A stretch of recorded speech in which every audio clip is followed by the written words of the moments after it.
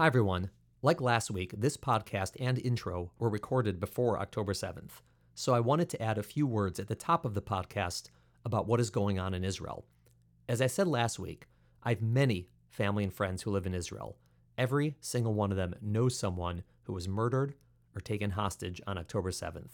Every single one of them now also has children or other family members called to duty for war if they aren't themselves.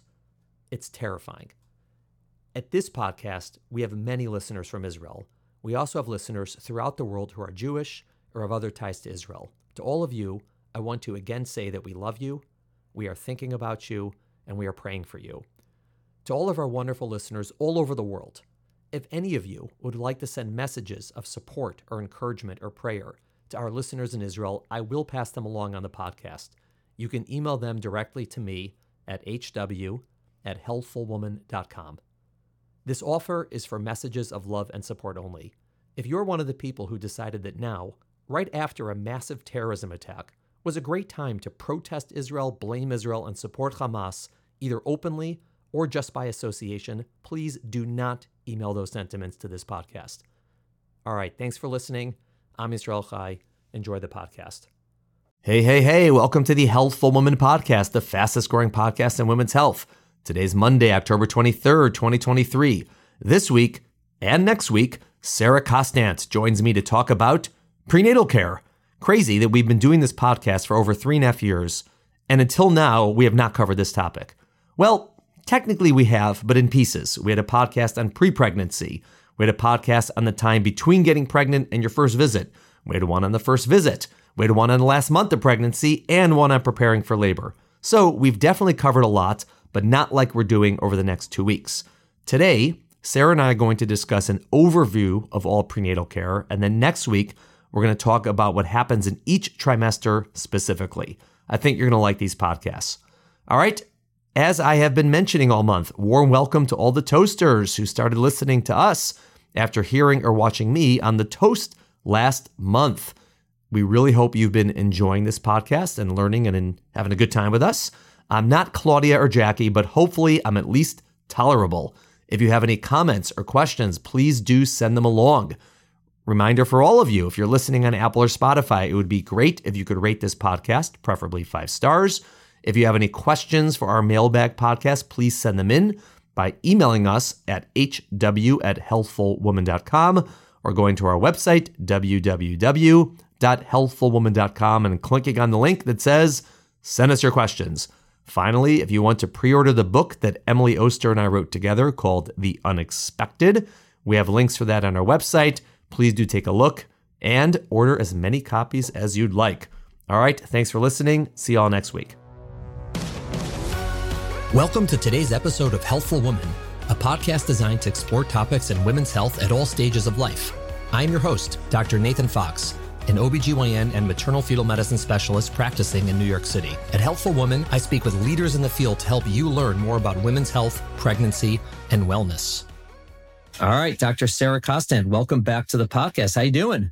Not bad. It's been a while. Yeah, it's been a while. So, you are a fan favorite. So I'm glad we can get you back in the studio here, our makeshift studio to record. And we're discussing it's interesting because we've been doing this podcast for, 3+ years, and we haven't had a podcast on prenatal care as like a concept, like a global concept. We've done early pregnancy, we've done end of pregnancy, we've done pre-pregnancy, we've done postpartum, but not full prenatal care. So this is great. I'm happy we're doing this. Yeah, and I've done a lot of those other podcasts, so I feel this is appropriate. We'll finally cover the middle. Yeah, right. This is like, the best part of the sandwich, as they say. So obviously people who are pregnant or have been pregnant get what happens in prenatal care. People who aren't pregnant or not yet pregnant or whatever it is, maybe don't really, but, I guess they have some sense of what's going on. But I think it'd be a good idea for us to go very high level, sort of, like, what are the goals of prenatal care? Sort of how is it done? And then maybe get into the specifics of what's going to happen and why we do it, sort of work our way down the pyramid, so to speak. So ultimately, someone's pregnant and they're going to deliver, right? So, 38 weeks from now, what is the goal of prenatal care from the point they get pregnant until they deliver? Like, why do they come? What are we doing?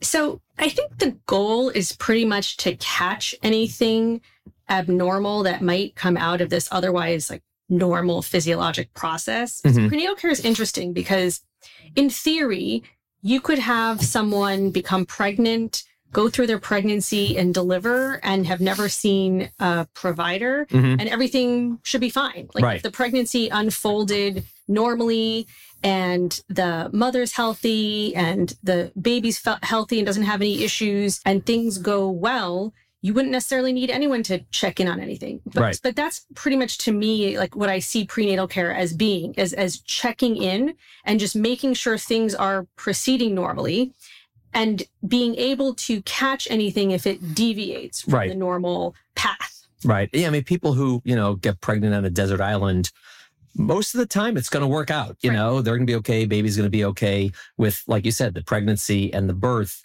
In the same way, I sort of think of it as, number one, we're just trying to ensure as best as possible that the mother gets through the pregnancy healthy. Again, that's sort of an expectation nowadays, but it wasn't always that way, right? There are situations where pregnancy can be very dangerous to someone, or they have complications very dangerous to them. And so that's sort of our top goal, although fortunately it usually happens. And then our second goal is for the baby, that the baby gets through the pregnancy and the delivery okay. Again, prenatal care, specifically the pregnancy. And I think the third, which ends up being a lot of this, is the experience that sort of the pregnancy, to try to make it somewhat pleasant, or somewhat happy, or to have a sense of what's going to be and be excited about it. Because it could be obviously a scary time. It could be a physically uncomfortable time, a very difficult time. And so that's sort of like a third goal. Obviously, health of the mother, number one, health of the baby, two. But then a lot of what we're doing is just trying to, even if they're both healthy, to get them through the pregnancy in a way that's as either pleasant or less unpleasant as possible, I would say. Yeah, even if we're not finding any issue as a woman's pregnancy progresses, we can still also just provide guidance to help with the common, discomforts of pregnancy. Nausea obviously is a big issue, and sometimes it can be quite severe. So, in the first trimester, especially if it's someone's, first pregnancy, or even if it's not, every pregnancy can be different. Sometimes we'll have patients who it's their third pregnancy and they're sometimes having nausea for the first time, just using that as an example. So part of it is, even if there's no major, emergency happening or things are actually progressing well, there's still a lot of questions that a mother will have about, just general nutrition or vitamins or supplements or exposures. And we can provide guidance for that. And just help with any, you talked about just making it a good experience. I think there's a lot of emotional, psychological changes that can happen, and life also goes on during a pregnancy, and there's outside stresses that go on. And there's a lot of value even to providing just a listening ear and support, even if you're not medically doing anything. Yeah. And also sometimes we actually do have to, provide more referrals for, extra mental health support. So kind of, catching that is something that, we do as well. And having, a set frequency of visits can help with that. Yeah, I think people are surprised to learn how much of prenatal care is conversation. I actually had a student with me last week and the week before, and she's not even in medical school. She's pre-medical student. And she was with me for basically 4 days in the office, one of which I was in ultrasound, so doing a lot of ultrasound stuff. But the other 3, I was seeing prenatal patients, so new patients, follow-up patients. And basically someone said to her, like, how is it? Like, what's it like running around with him? And she goes, there's a lot of talking. She's like, they're just sitting and talking. Every person, of a 15-minute visit, 13 of which we're speaking back and forth. I'm listening, I'm talking, they're listening, they're sometimes talking. More than sometimes in a 15-minute visit, there's 20 minutes of talking. Yeah. And there's very little of like stuff that has to be done. And I think that was surprising to her. And I think that a lot of people don't recognize that it's really, like you said, some of it is because we have questions we have to ask in order to ascertain, are things going okay? And a lot of it is people are pregnant, have a lot of questions they have, and back and forth. And whether that's actually leading to healthier mother, healthier baby, or just leading to a better experience through this process, it's really a lot of conversation. And that's part of the reason when people talk about what should be the optimal frequency of visits, or when should you start, how often should they be, how long should they last, how do you determine that, right? You can say, well, whether someone has 3 visits, 6 visits, or 12 visits, the mother's healthy and the baby's healthy either way. Maybe they find that, maybe they don't. But the experience might be very different. And so different people need different things potentially. And so it's hard to have an ideal, which is why there isn't really an ideal for these things. It's very person dependent. Yeah, in our office, we follow a schedule of visits that's very similar to the schedule of visits that in my residency we followed. Right. But obviously it has to be tailored to each person. Right. And the visits start out, less frequent in the beginning, although sometimes a little more frequent, then they space apart. And then as we get into the more like the 3rd trimester and then the last few weeks of the pregnancy, they get more frequent until the last few weeks. They're usually weekly. Yeah. But that's a template, again, that we followed in residency and is very common in the US. But whether you actually need that number of visits, whether that correlates with better outcomes is not necessarily clear because, there are going to be people that are going to need, obviously, many more visits than that. And then there probably are some patients that could have a few visits the whole pregnancy and would be totally fine. Yeah. Like just at some key points in the pregnancy. And probably across the world, it does vary. And you could have patients come in for fewer visits than we have and still have a great pregnancy and feel good and do well. And they'd be happy with that. Right. Yeah. It's sort of what their expectation is also, people, if everyone they know had a prenatal visit every month, they would think it's normal. And if everyone they knew had a prenatal visit every week and they're doing every month, they'll be like, why is it happening? It sort of works out that the frequency of visits, again, as sort of like the backbone template, it tends to mirror the likelihood of something happening and the amount of questions people have. So in the very beginning of pregnancy, a lot of stuff happens, right? A lot of symptoms, potentially bleeding, is it singleton? Is it twins? Is it Bible? Like all these things, genetic testing, that all happens early and people have a ton of questions because it's a new pregnancy. And so visits are a little more frequent very beginning. And then at the end of pregnancy, the same things happens because preparing for labor, they may have contractions, all these things, more symptoms, preeclampsia, swelling, blood pressure, and they have a lot of questions about the upcoming birth. So you tend to have a lot of visits early and late. And in the middle, it's about every month because, usually it's not that different month to month. And then, as I said, that's like the backbone, but obviously we tailor it. Someone who has a more complicated pregnancy or more issues going on, or they just have more questions, have more anxiety, they usually have more visits. And some people are like, dude, I'm fine. It's my 3rd baby. I know what's happening. Like, can we make this as infrequent as possible? And then we'll just make it as bare bones as possible. So there should be some leeway in both directions for visits, in my opinion. And that's how we do it typically. We have some people coming twice a week and other people who are trying to never come. Yeah, exactly. It's funny because I'll sometimes tell patients, we'll see you again in 4 weeks. Right. And they'll look at me like, I have to come back in 4 weeks. Can I come back in 2 months? And then I'll have some patients, I'll say the same thing. And they'll say, oh, well, that sounds like a long gap. Can I come back in 2 weeks? And the answer to that is yes. We will never say someone, no, you have to come back in 4 weeks. But that's just how people can have even if these are both people with fairly similar, let's say like uncomplicated pregnancies where they don't absolutely need to be seen in 2 weeks and they probably could come back in 2 months. Like you'll have 2 very different views from the patient. Yeah. And one of the interesting things sort of an exercise that we had out of necessity was when COVID hit. And especially in the first 6 months or whatever it is, when everyone's basically locked up at home, what do you do about prenatal visits, right? So a lot of people sort of put off, let's say, quote unquote, elective or scheduled medical things, whether it was an annual visit or going to their dermatologist or getting this or getting that. And a lot of discussion, whether that was a good thing, whether it was a bad thing, we're going to leave that aside, but it happened.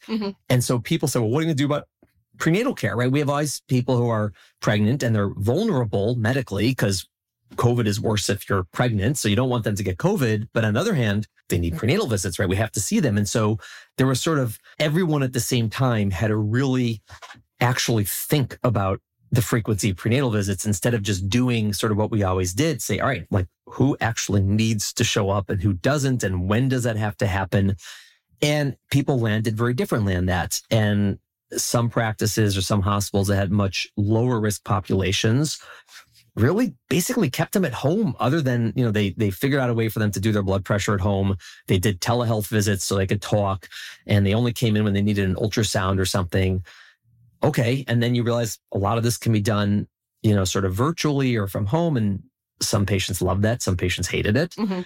Our practice, we couldn't quite land on that because, again, just the nature of our population of patients is they're higher risk. They need more physical examination things or ultrasound. So we couldn't cut back that much in our own practice. For some people, yes.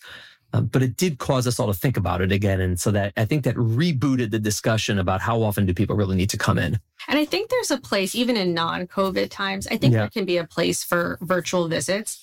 But I feel it should also be that the patient should be completely 100% enthusiastic about it. Like even during COVID, we set up a schedule for our patients that were lower risk, that for certain visits that were more middle of the pregnancy, where there was no blood work required, that they could do a virtual visit. And many patients were happy with that. But I think if a patient didn't feel comfortable with that, we didn't tell them, no, you can't come in. Like we'd say, okay, you can come in for an in-person visit. We're just offering, for patients who want to still shelter at home as much as possible. I think that even in non-COVID times, there are practices, and there are also practices in areas that are, let's say, more rural, where it's a big schlep to go to the doctor, that they will set up some visits as virtual visits, and patients will check their blood pressure at home and, they'll weigh themselves, report it to their provider and have a conversation. And I think many people are really happy with that. I think having I don't know that I would want to do, if in my own ideal practice.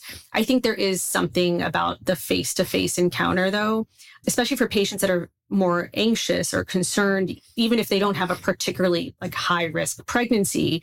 I think they do better with being seen face-to-face. But there's definitely a role for doing that for the visits where the patient overall is doing well, low risk, doesn't need anything special done in the office that day. And for those patients also, we obviously can't check the baby's heartbeat by ultrasound or Doppler if they're at home, but we would, just ask them about fetal movement and they would report that. And obviously if there was any concern that came out of the virtual visit, we would have them come into the office. Yeah. What about group prenatal care versus one-to-one? So most people are used to individualized one-to-one, and that means basically you come in, you see the doctor, the midwife, and you're the only two people in the room. You may have someone with you, your partner, a friend, a family member, whatever it is, and they may have a nurse or a student or whatever. But basically, the primary interaction is one patient, one pregnant person, one provider. Whereas in a group model, there are some visits or some portion of the visits where it's you got 2, 4, 6, 8, 10 people in the room and one provider, and it's sort of either a sort of teaching in a classroom type of setting or a group discussion around nausea and vomiting or whatever it might be. What are your thoughts on that? I mean, I think it could be great. We don't do that in our practice, but I have a family member who that was part of her prenatal care. And I think it was a very positive experience because you also then you get familiar with another group of women who are due around the same time as you. And it gives you a chance to hear other people's questions. That other people in your group may ask things that you didn't think of, but then later are saying, that was I'm glad someone asked that. Yeah. I think that's a great model. I know in hospitals that have it, or because I think it's usually a health system or hospital that tends to run it.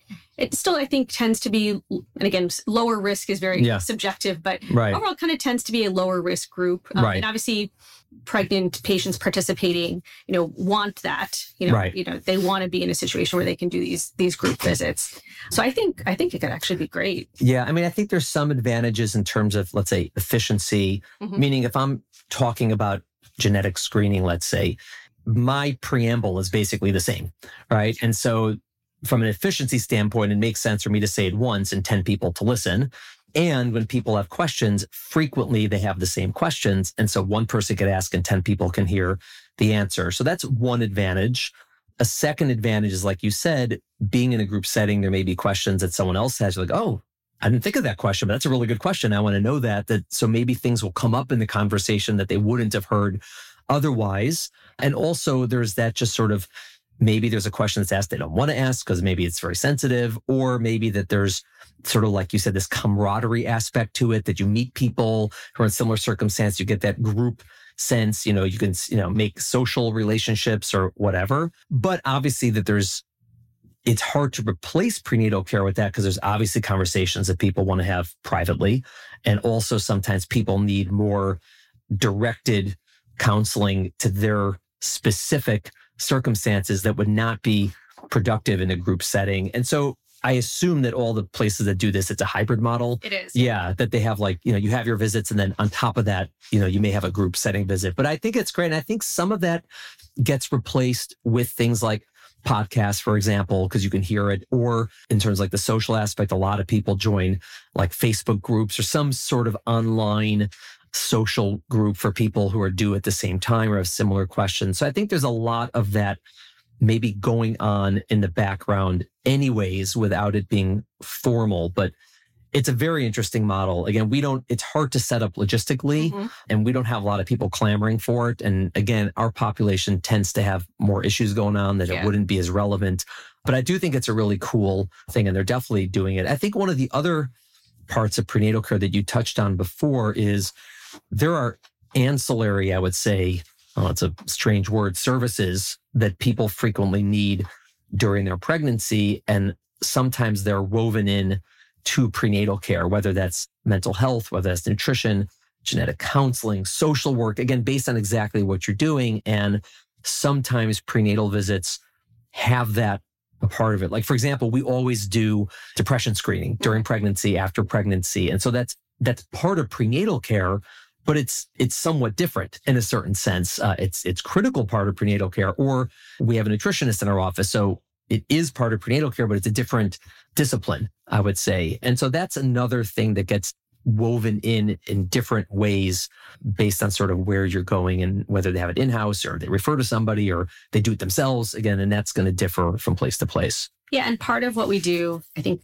more in the first trimester, but even throughout the pregnancy, is figuring out if anyone needs any of those resources. Like there are going to be some patients that really don't need a nutrition consult throughout the pregnancy. They're, overall, in good health, have a balanced diet, feel good throughout the pregnancy, baby's growing well, they don't have any significant issues with nausea really past the first trimester. But we do have patients that, that do need it. And so that's an example of, if someone wasn't getting prenatal care or wasn't getting prenatal care in a place that could provide that, they might have a more difficult pregnancy, and meeting with a nutritionist could potentially improve their outcome. Yeah. We've been talking about sort of the different models and how it's done. And again, it's going to vary greatly from place to place, country to country, whatever it might be. I think in the US, there's a lot of similarities. A lot of people do it the same way in terms of frequency and whatnot, but definitely still there's going to be variation. But I think that sort of the principles, how we spoke about the goals about, healthy mom, healthy baby, a good experience. I think the principles of what happens in prenatal care, and this is really what dictates what kind of tests are done and how often and this, we're essentially doing four things, at least the way I thought about it, broke it down. The first thing we're doing is we're checking the general health of the mother, right? So part of our assessment, and a lot of it is on the front end, but then throughout pregnancy, general things like, does she have any medical conditions? Does she have any risk factors for issues? Does she have mental health concerns? I mean, there's just, how is she as just a person, whether she's pregnant or not pregnant? What is her health like? And so we focus on that. That's one aspect of it.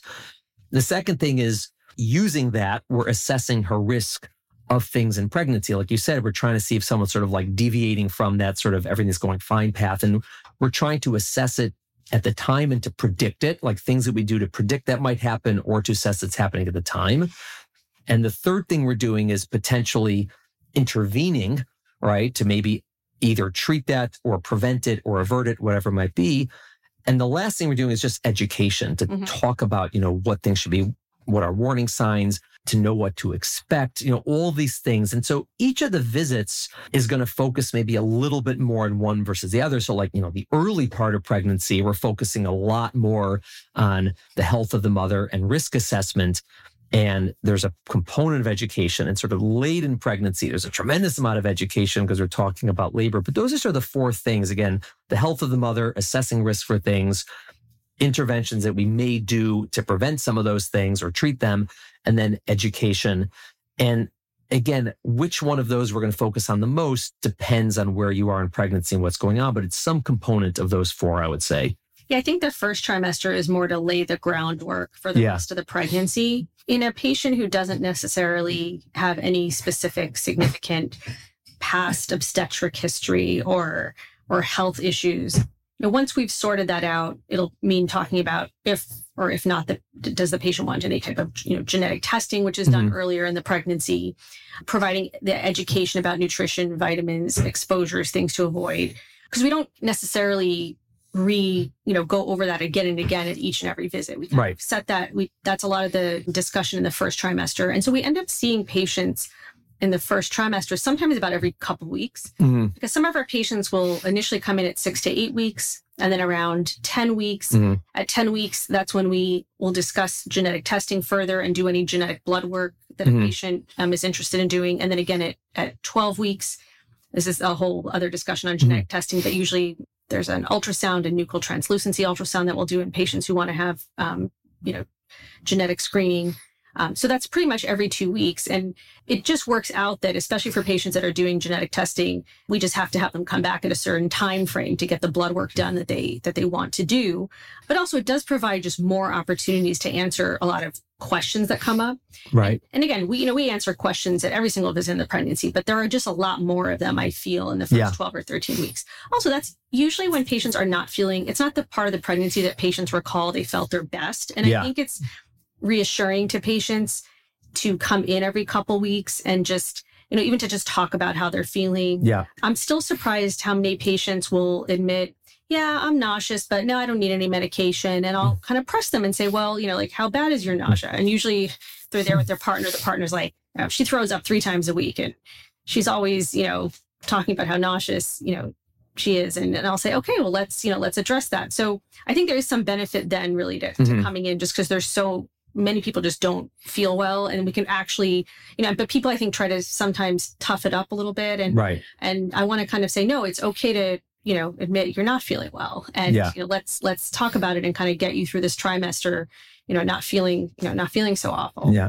It's interesting that when you mentioned, I was thinking, because we didn't touch on this before, for prenatal care, the difference between seeing the same person for every visit, the same provider versus a group of providers. And again, those are different models as well, even in a group that, let's say, has multiple providers delivering, right? So you could see someone, I'm saying one person whole pregnancy and he or she's going to deliver me. But even if you're in a group where, let's say, there's 4, 5, 6, 7 people who rotate, who's covering the labor floor, there's different models where you either see the same person for every prenatal visit or you rotate. And some people think, well, it's because it's always better to see the same person, but since there's different people delivering me, I want to meet them. And that's one aspect of it. But I think that there's pros and cons just from a prenatal visit standpoint of talking to the same person every time versus a different person. Now, on the one hand, if the same person, maybe there's less like introductory stuff that has to happen because they know you, they know what happened, they know your last conversation. So again, it may be a little bit more efficient, but there's a lot of value, I think, to getting different people's opinions and different eyeballs looking at you, and you being able to ask the same question to 2 different people. Sometimes you'll get a different take on it.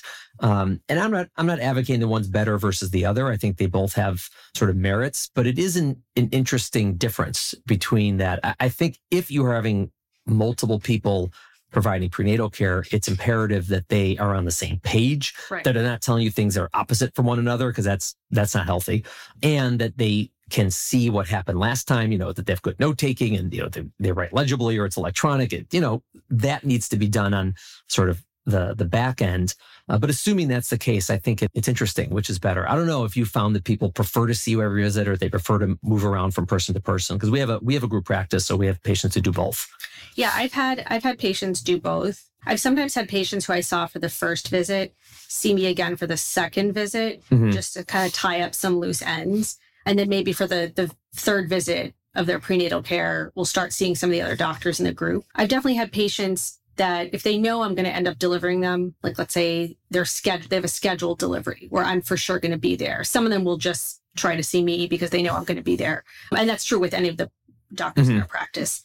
Yeah, I think that I even had one patient who saw me for most of the visits, and she understood that I might not be there for the delivery, but she's like, her attitude was, I just want to see the same person, and I'm okay with someone else. I trust all the doctors in your group. Yeah. I'm sure they'll take good care of me, but just when I come in for the visits, it's nice to see the same person. Yeah. And I ended up not delivering her, but she had a great delivery and great experience. So I saw her for most of her visits. And I really think it's, I think many people are fine seeing different people. I think for some people, it can be a little overwhelming and they may stick to 2 or 3 people. But I think it's important if you're in a practice where you're not 100% sure who's going to be doing the delivery. And I'll tell patients that. I'll say, you can focus on seeing, let's say, 2 or 3 people if it makes you more comfortable. But as long as you are okay with the fact that it's not a guarantee one of them will be there for your delivery. And if it would make you feel better, maybe you should just meet everyone. And most people then will say, okay, I'll see Dr. Kostant next time. Yeah. Excellent. I think what we're going to do is, I think this is a pretty good, I think we're going to wrap up this podcast here in terms of, I would call it an overview of prenatal care. And I think that what we'll do is we're going to have you come back and we're going to talk about more of the specifics, like what do we do in each part of pregnancy so people have an expectation of what's going to happen then. So thank you for part 1. You're welcome. And we're going to bring you back for part 2. Can't wait. Thank you for listening to the Healthful Woman podcast. To learn more about our podcast, please visit our website at www.healthfulwoman.com. That's HEALTHFULWOMAN.com. If you have any questions about this podcast or any other topic you would like us to address, please feel free to email us at hw@healthfulwoman.com. Have a great day. The information discussed in Healthful Woman is intended for educational uses only and does not replace medical care from your physician. Healthful Woman is meant to expand your knowledge of women's health and does not replace ongoing care from your regular physician or gynecologist. We encourage you to speak with your doctor about specific diagnoses and treatment options for an effective treatment plan.